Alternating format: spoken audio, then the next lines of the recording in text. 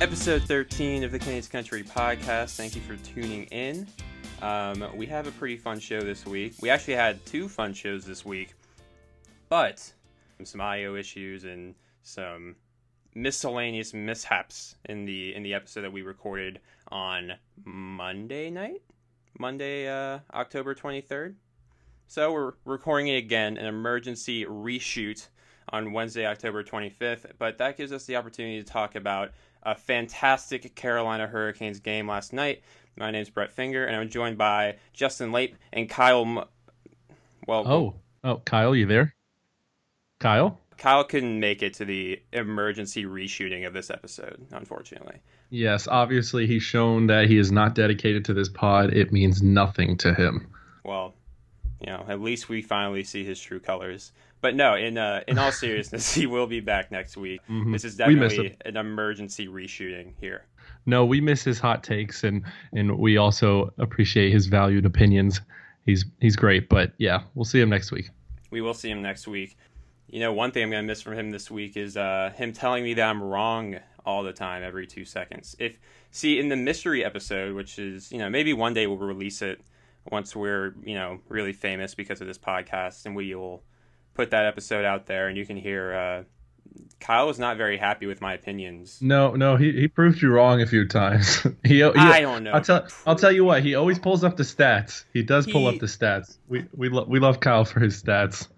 Honestly, most of the time I just make general statements and you guys actually back it up with facts. That's because you're a smart hockey person, Justin. Yeah. I'm a armchair GM. You are an armchair GM. You know that there are a lot of armchair GMs last night as the Carolina Hurricanes fell to the Tampa Bay Lightning. But before we get there, since we last recorded this podcast, since we last posted this podcast, the Hurricanes finished up their Western Conference road trip with a 2-1 win in Calgary. Their best game of the year. Looked really, really good playing the system, and they were rewarded for it. Scott Darling had a great game. Then they went to Dallas, and it wasn't their best game of the year. As a matter of fact, the first two periods were probably their worst two periods of the year. They ended up losing 4-3 after a valiant comeback. Inspiring third period. It wasn't. But, Justin, what are your thoughts on the two games to cap off the road trip and the whole four games combined in which they went 2-0? Well, I think, getting that win in Calgary was big. It was a very tight game. You got some good contribution from Jeff Skinner. And you'd also see that in the Dallas game. But the Dallas game, it just started with bad starts. And I think that's something that the team has to work on moving forward. And we'll also talk about how they started against Tampa. They started from behind, and they started to work their way back up. So you can see that this team does have fight and tenacity in it, to use the hashtag narratives. But I love narratives. Oh, yeah, great. They're great stuff. But no, Jeff Skinner is obviously a standout player for me. He had 3 goals over those 2 games. But overall, a 2-2 road trip, it felt good. It felt good because I think it's important to get a good start to this season. That's something that's kind of been plaguing the Canes in the past, where they haven't had the greatest starts, especially when it comes to that State Fair road trip. So it was nice for them to get 2 wins out of those 4 games. For sure. In my Quick Whistles piece on Monday, it's a weekly piece on canescountry.com. Go read it if you haven't. I talked about how 2-2 on this road trip is really promising, despite how they ended it, which was terrible. There's no sugarcoating it. But to go 2-2 and split that road trip is huge. Going specifically to the Calgary game, I mentioned that I thought that was their best game of the year, and systematically it was. They they definitely just outplayed Calgary really from start to finish. Their one goal was an odd carom around the boards, and Monahan, I believe, just kind of turned around and slapped it, and it got past Scott Darling. So that goal is what it is. But outside of that, the Calgary game was very, very good. Skinner was a big part of both goals, scoring one and setting up Justin Williams for the other. The loss in Dallas, though, was tough because it was coming straight off of that big win in Calgary. Then they go to Dallas, and they really laid an egg in the first 2 periods. The effort wasn't there. It looked like Dallas was clearly more driven to win that game. And quite honestly, the Dallas Stars are a team that the Carolina Hurricanes should be able to beat. they couldn't. A late rally from Skinner was the only reason why that was a salvageable 4-3 loss instead of a 4-0 or maybe even more than that for Dallas in the win category. The way they battled back in Dallas was promising, although you can also say that score effects were kind of involved there as they went up 4-0, kind of stepped off the gas a little bit and let Carolina get their way back into it. Road trip as a whole, again, 2-2-0 is something to be pretty proud of, especially given how often October road trips have killed the Hurricanes in years past. They still find themselves, or at the end of the road trip, they found themselves at a 3-2-1 record, which I think is a win overall for this team. And when they came back to Carolina to play the Lightning last night, Tuesday night, 2 nights ago, if you're listening to this on the day it comes out, Thursday, they backed up their Dallas performance with a what, Justin? A big goose egg. I don't even think they deserved a goal in that game. It was a 5-1 loss, for those of you who didn't catch the game, and that moved them to 3-3-1 on the season. It was not what they wanted for their quote-unquote homecoming. After a 2-2 road trip on one that they have historically been bad on, to come home and give that effort was terrible. And this is a game, in my opinion, I don't think Scott Darling deserved that loss. He played very well, gave up 2 goals at the beginning, but then there was 2 empty netters, so it looked the score looked worse. And then they scored one on Darling with like 4 seconds to go. The team was already packing it up by then, so I don't think he deserves that loss, and I don't think it's fair to point the finger in his direction for that loss either. So basically, the first period, they were gifted 2 power plays, and they couldn't capitalize on them. And then it kind of goes the other way. Justin Williams gets called for a penalty, and then Tyler Johnson scores. So it kind of deflated them going into the first intermission. And then at the beginning of the second period, they get a power play right off the bat. Victor Hedman comes off. It's their best defenseman. And they couldn't capitalize on special teams. And I think that's something that Bill Peters and the coaching staff really need to work on to get them rolling, because a power play that can't capitalize that many times is very frustrating. And I think that's ultimately what lost them the game. But, it was great to see Jacob Slavin get on the board. His development has continuously impressed everybody on our writing staff. I think that's fair to say. I'm very disappointed by Jacob Slavin. Well, you're not on the writing staff anymore. I'm sorry to inform you. Damn it. Yeah.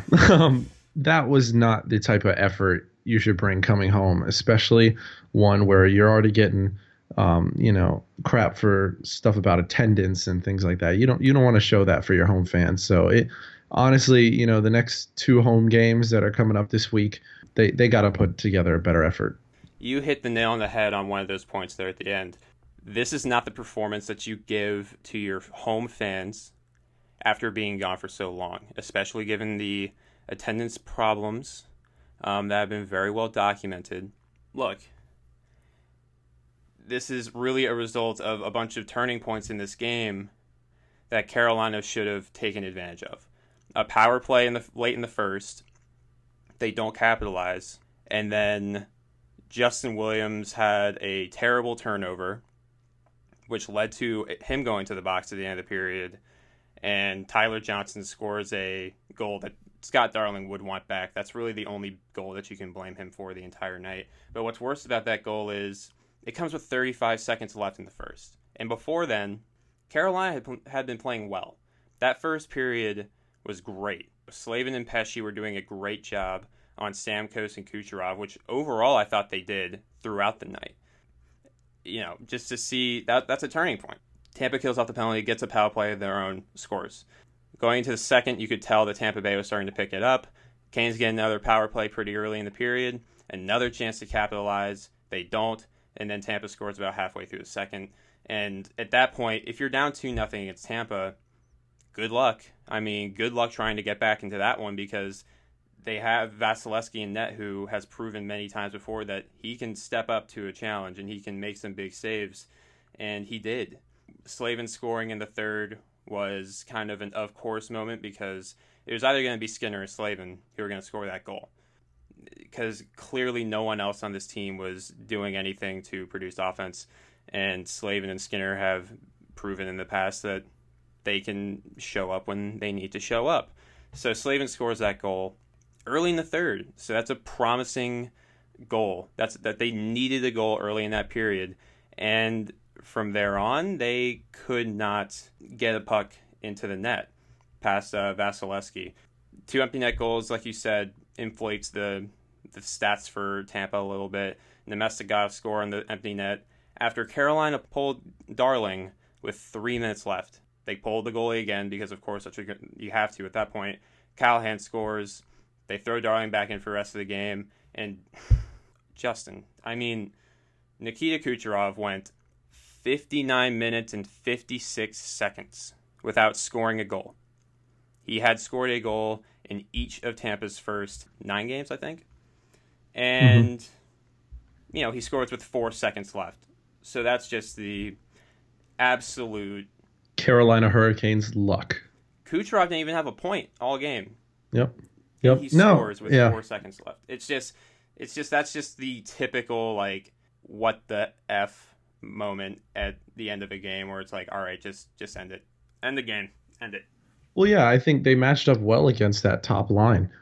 They did a good job of shutting them down. But yeah, Kucherov gets that goal late, and Stamkos with the assist, so his streak continues. Yay. There were some things that they did right, but again, offensively, no one's showing up.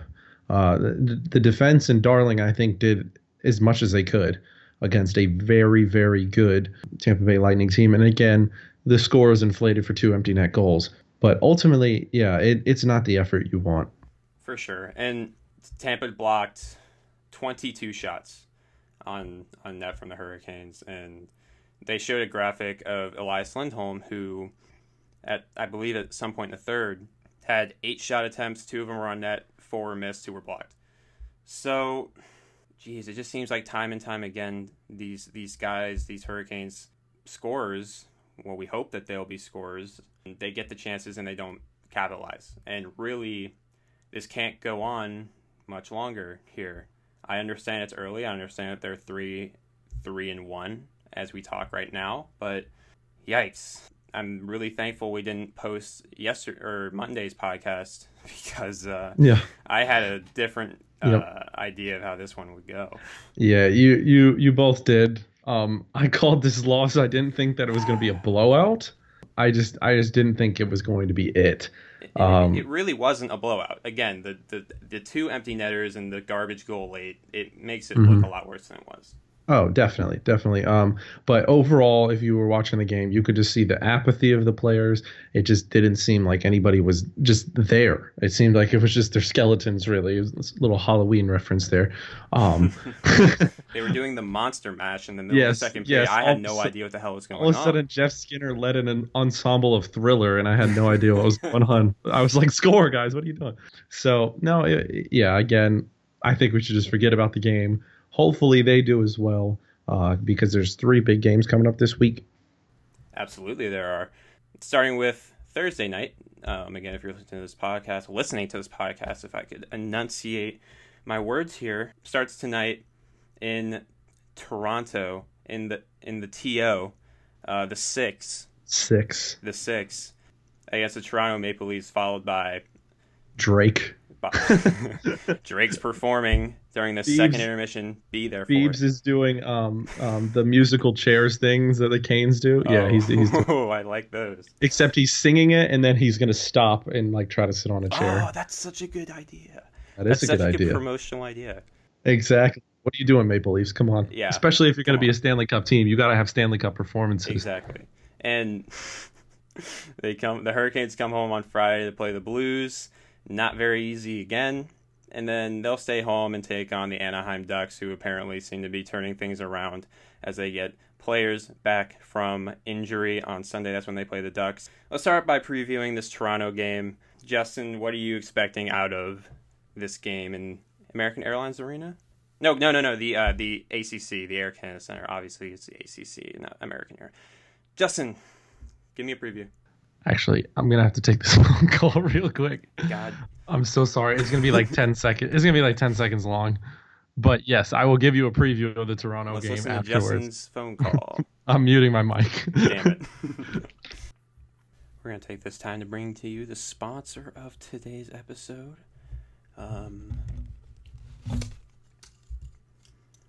There's a tattoo, a little waterproof design dinosaur tattoo booklet on my desk. Don't ask me why.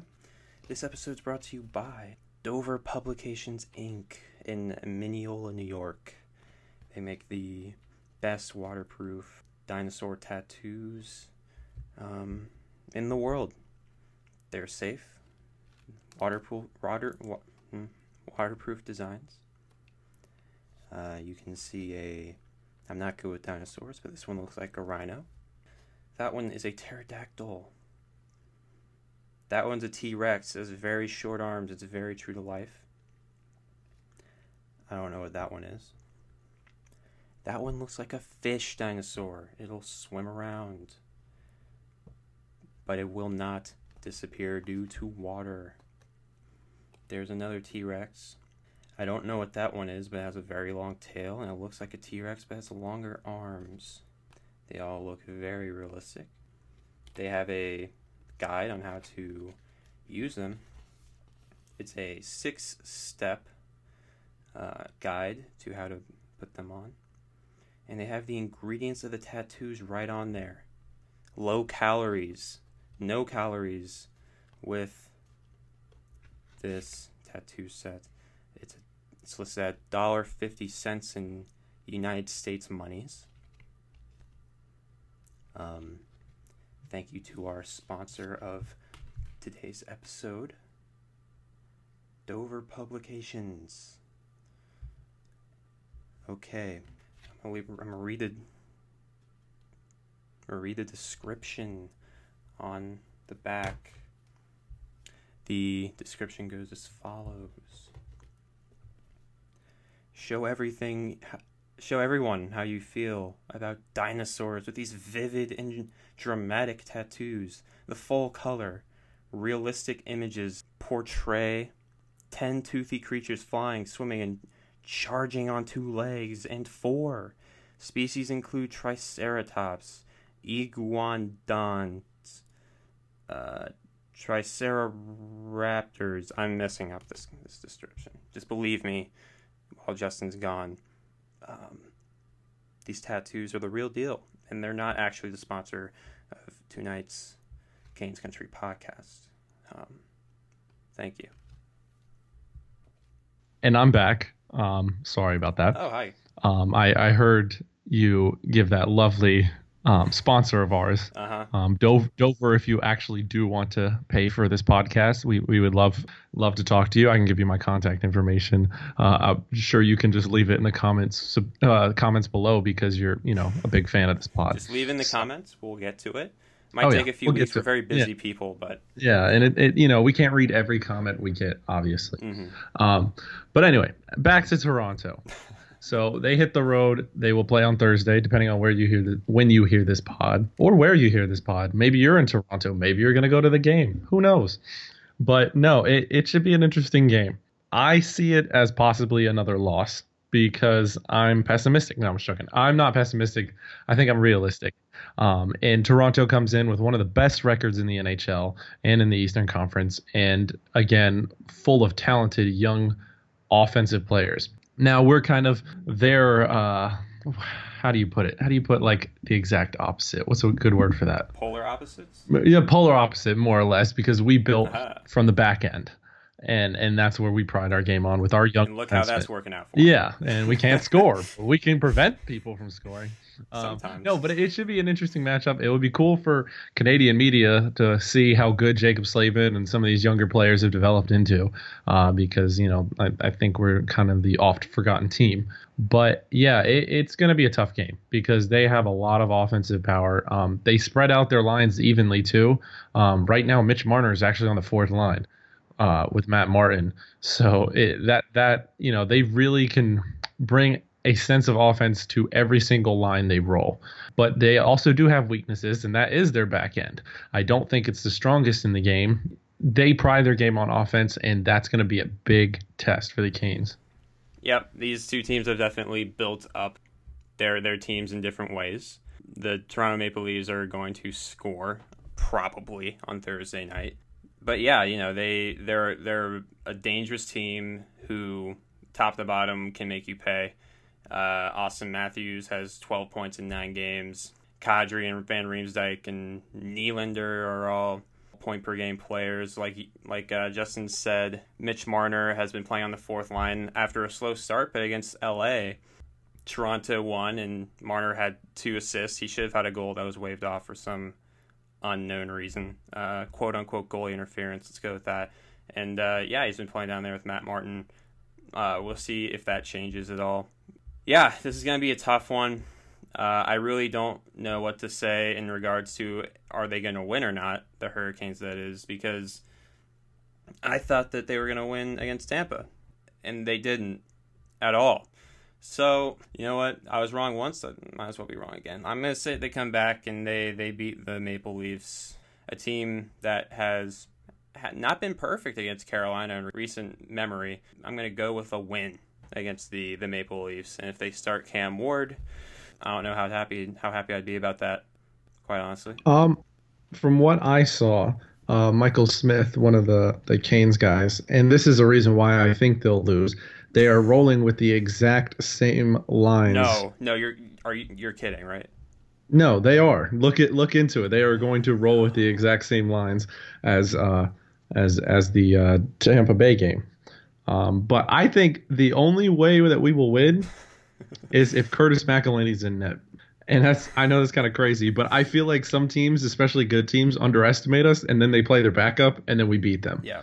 So I don't know. I think it could go either way for sure, but I'm leaning towards a loss. It's especially with rolling those same lines as the Tampa game, which obviously didn't work, but that's more for another story. God, you're right. Yep. They're not even playing Kuokkanen. Yep. They aren't. Wokanen. Oh no. Yeah. This is a live reaction, people. This is not a joke. I mean, who knows? You may see maybe a mix up in the the morning skate, but I doubt it. I doubt it. No. Why would you expect that at this point? Yeah. Obviously, that's something the coaching staff have to take a look at because, obviously it didn't work. Well, what is your prediction for the next 3 games? Because they play at Toronto Thursday with the same lineup as the last 2 losses. Then they'll come home on Friday to host St. Louis, and they'll have the same lines as the past 3 losses at that point. And then they'll play Anaheim on Sunday afternoon, and they will have the same lines as the past 4 losses. So what's the record going to be in those 3 games against 3 very good teams? I'm going to go with 1-2. I'm going to go with 1-2. 1-2-0. Originally on the first podcast we recorded this week, I went with 1-2-1 because I thought we'd get an overtime loss, but now I'm being a little bit more realistic. If they don't change the lines, it's going to be hard to compete against 2 very dangerous Western Conference teams and then Toronto. Yeah, I'll take the win over the Ducks, but I don't see a positive record coming out of the next 3 games. Man, I don't know. 3-0. Why not? They're going to go 3-0. They're going to win all 3. They're going to score 5 a game. Offense gets turned around. Victor Rask makes an appearance for the first time in 9 months. Wait. If they're going to score 5 goals a game, how are they going to have that much power play time? Because they're obviously not going to score even strength. Well, they're going to get 3 power plays against Toronto, 4 against St. Louis, and 2 against Anaheim. Let's see, that's 9 power plays total. Yep. They're going to score on 5 of them. They're going to score 5 power play goals. The boldest prediction of the weekend: 5 power play goals in 3 games, and they're gonna win them. They're gonna win all 3. If they do that, I'm putting money on the Canes in Vegas. Speaking of Vegas, the Vegas Golden Knights are now, as of the recording of this podcast, 7-1. As expected by me and by no one else. As expected by Brett, and they did it with a 3rd-string goaltender. Yep. Yes, Malcolm Subban also went down with injury. Now Oscar Dansk. Dansk. I'm gonna call him Danks because he's dank at being a goalie. That's good. No, yeah, that was totally expected. we're going to go ahead and talk about this subject since Kyle isn't here because he does not like the Vegas Golden Knights. I also doubted against them too, but Brett thinks they're out of a Disney movie and are going to make the playoffs. I don't think they're out of a Disney movie. I think they're going to be created into a Disney movie. What are they going to name it? Knights on Ice. Knights on Ice? I'm going to go with Valiant Vegas. I like mine better. Do you know what Valiant means? I used that word earlier. Oh, wow. In the podcast. Shows you how much I'm listening.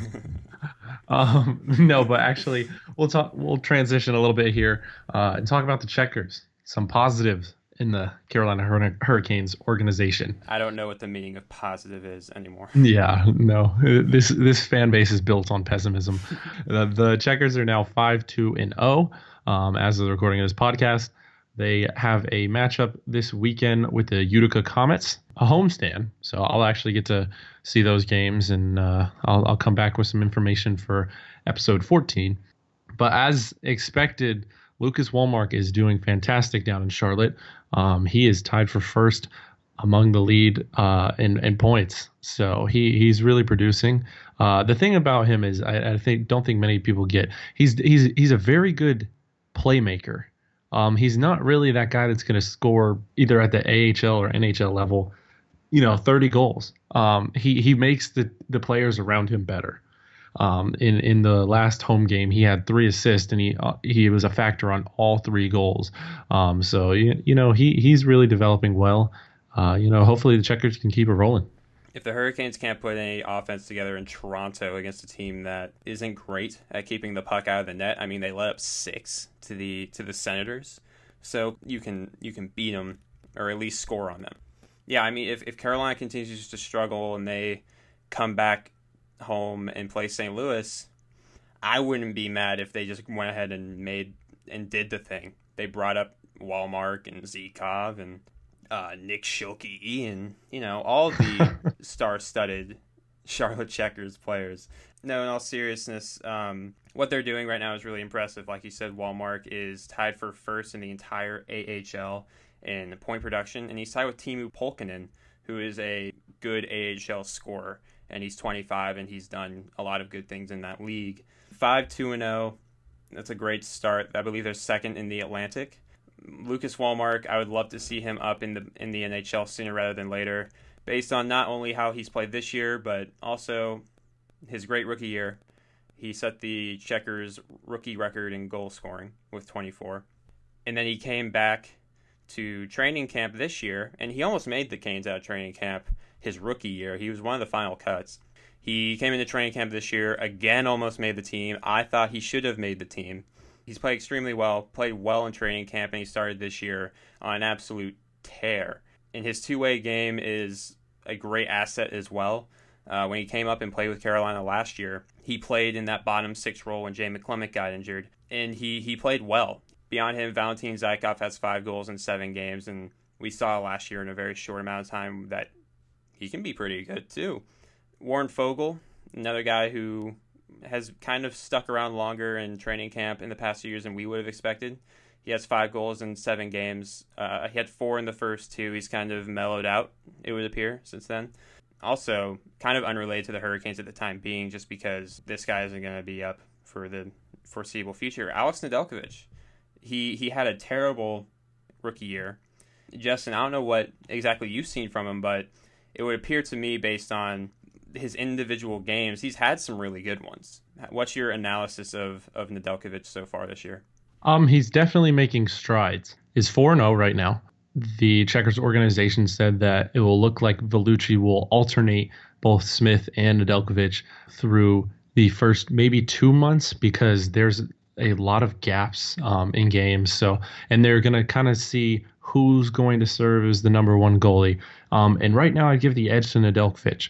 His save percentage isn't what you would like it to be, but he's getting the wins. And he's definitely making big stops. I think one game that really stands out to me was against Bridgeport at home. And he just made some saves late that really counted.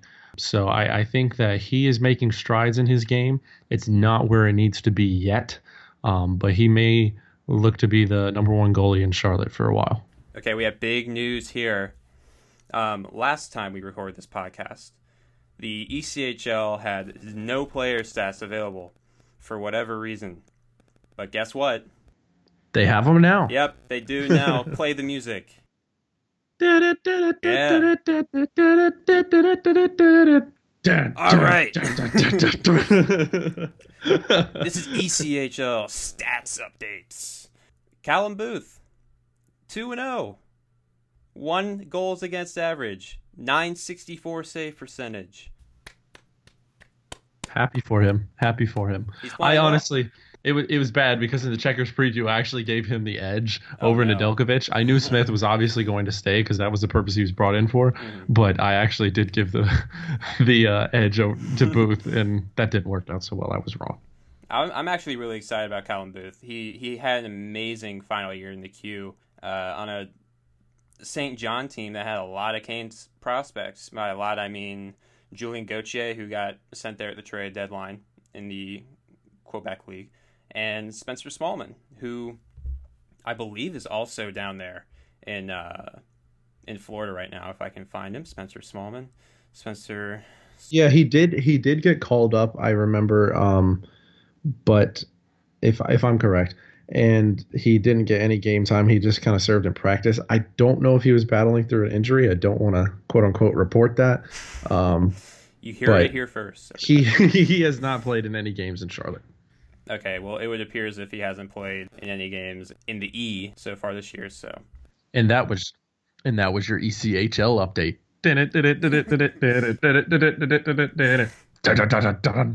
All right, there you go.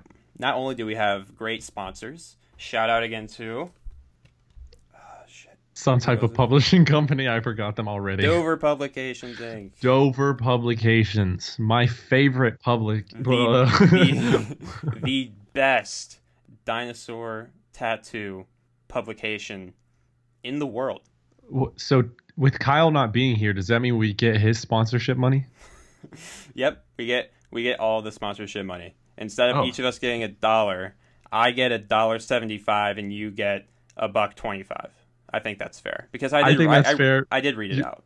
Your analysis is more thorough and spot on compared to mine, so I'll give you the $1.75. Justin, I just predicted the Hurricanes are going to go 3-0 with 5 power play goals in the next 3 games. Yeah, well, sometimes you have a bad day, but overall, you're pretty solid. You know who hasn't had a bad day, and you brought them up earlier? The Vegas Golden Knights. Yes. As I predicted, yes. They're doing pretty well. And if Kyle was here, he'd say, the Corsi, the expected goals. They're overshooting at this point. Their shooting percentage is really high. And my response to that is, what's the record? 7-1. The best start to an expansion. I think it's expansion franchise ever. Justin, from the Vegas Golden Knights to all of the other surprises across the league, what stood out to you in the NHL over the first 20 days of the season? Yeah, they look interesting. I think Kyle's going to think we're dissing him or something because and we are. He's not here to defend himself. We love Kyle. It's just Brett and Kyle and also myself have very different opinions about the Vegas Golden Knights. We have a feud going on, Kyle and I. Basically, it's a behind-the-scenes thing, but we feel we need to be upfront about it. But no, they're doing well, and it's great for the city as well, especially with the things that did happen recently. So it's good that they kind of have something to rally behind. And Vegas is performing. I mean, it's not your ideal offense and defense, and now you have 2 goaltenders that are hurt, but they're getting the job done, and against good teams. It's not like they're not playing great competition. They just played Chicago, and they beat the Blues and the Blackhawks over the past few days. They beat the Blues and the Blackhawks, so it's not like they're playing the Colorado Avalanche or even they did play the Arizona Coyotes. They played 2 against the Coyotes at the beginning of the year. Yeah, and they play Colorado on Friday. Ooh, so that should be a good one. A DVR type matchup. That you should definitely look into. Call your local cable provider, and hopefully you'll be able to get it. But yes, happy for Vegas. Just don't know if it's sustainable. Beyond the Golden Knights, 2 Atlantic teams who were playing back-to-back, the Hurricanes, that is, playing back-to-back. Lucky them. Tampa and Toronto are both off to incredible starts. I like Tampa's sustainability a little bit more than Toronto's at this point, given Tampa's blue line, and they have some they have Victor Hedman on the blue line, and Mikhail Sergachev has been fantastic. Beyond that, a few teams that are surprising so far. The Montreal Canadiens are still unable to score goals. The New York Rangers are also still unable to score goals. Justin's favorite team, the Arizona Coyotes, who are off to be fair, I'm pretty sure both of you also said that the Rangers would make the playoffs when I was the only one that said they wouldn't. Okay. I want to bring that up. Yes, I made a pretty bad prediction about Arizona, but again, it's only a few games into the season. Who knows? Maybe they're the Disney team. They played 9 games, and they are 0-8-1 with a -18 goal difference. It's all about those overtime losses. They can get you somewhere. No, but yeah, the Rangers are not surprising. We kind of touched a little bit on it in a previous podcast. They were on a downward turn. And it's only a matter of kind of keeping themselves together and hoping to stay competitive until Henrik Lundqvist, kind of ages out and retires.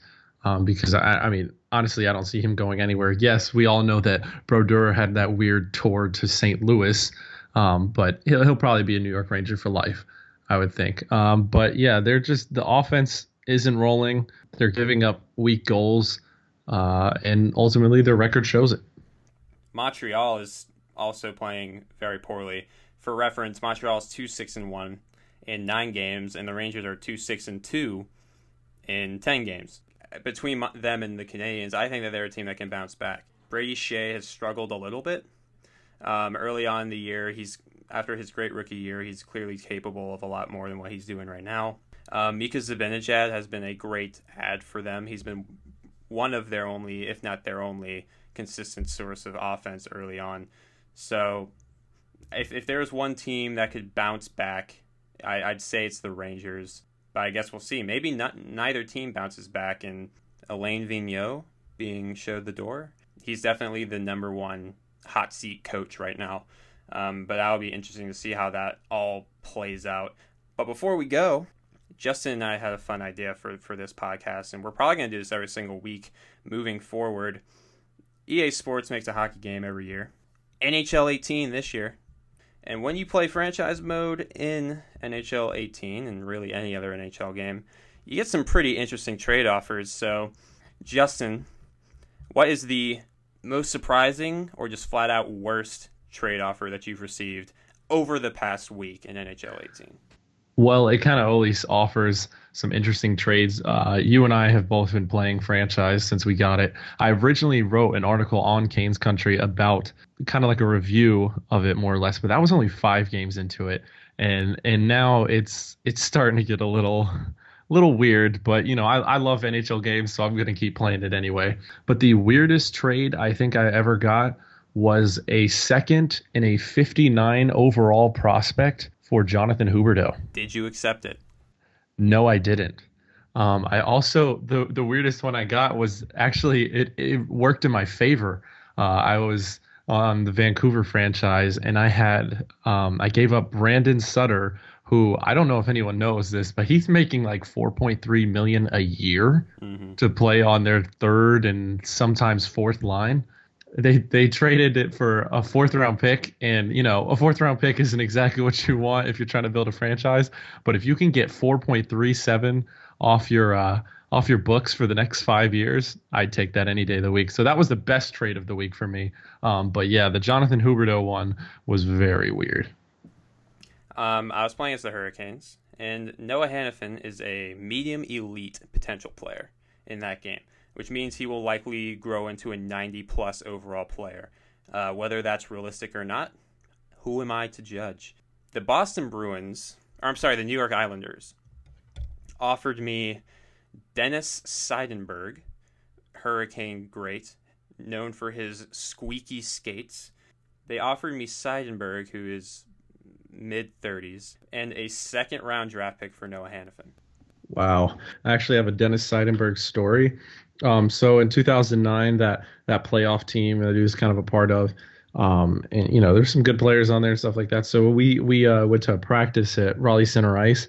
I passed right by him, didn't know who he was, didn't ask for his autograph, but I asked for everyone else's. So I think Dennis Seidenberg, kind of knows that I have a slight towards him. I no disrespect if he's a listener of this podcast, but yeah, there's some weird trades for sure in NHL 18. We're going to keep playing and come back with some more weird ones next week. But I also want to leave you with this.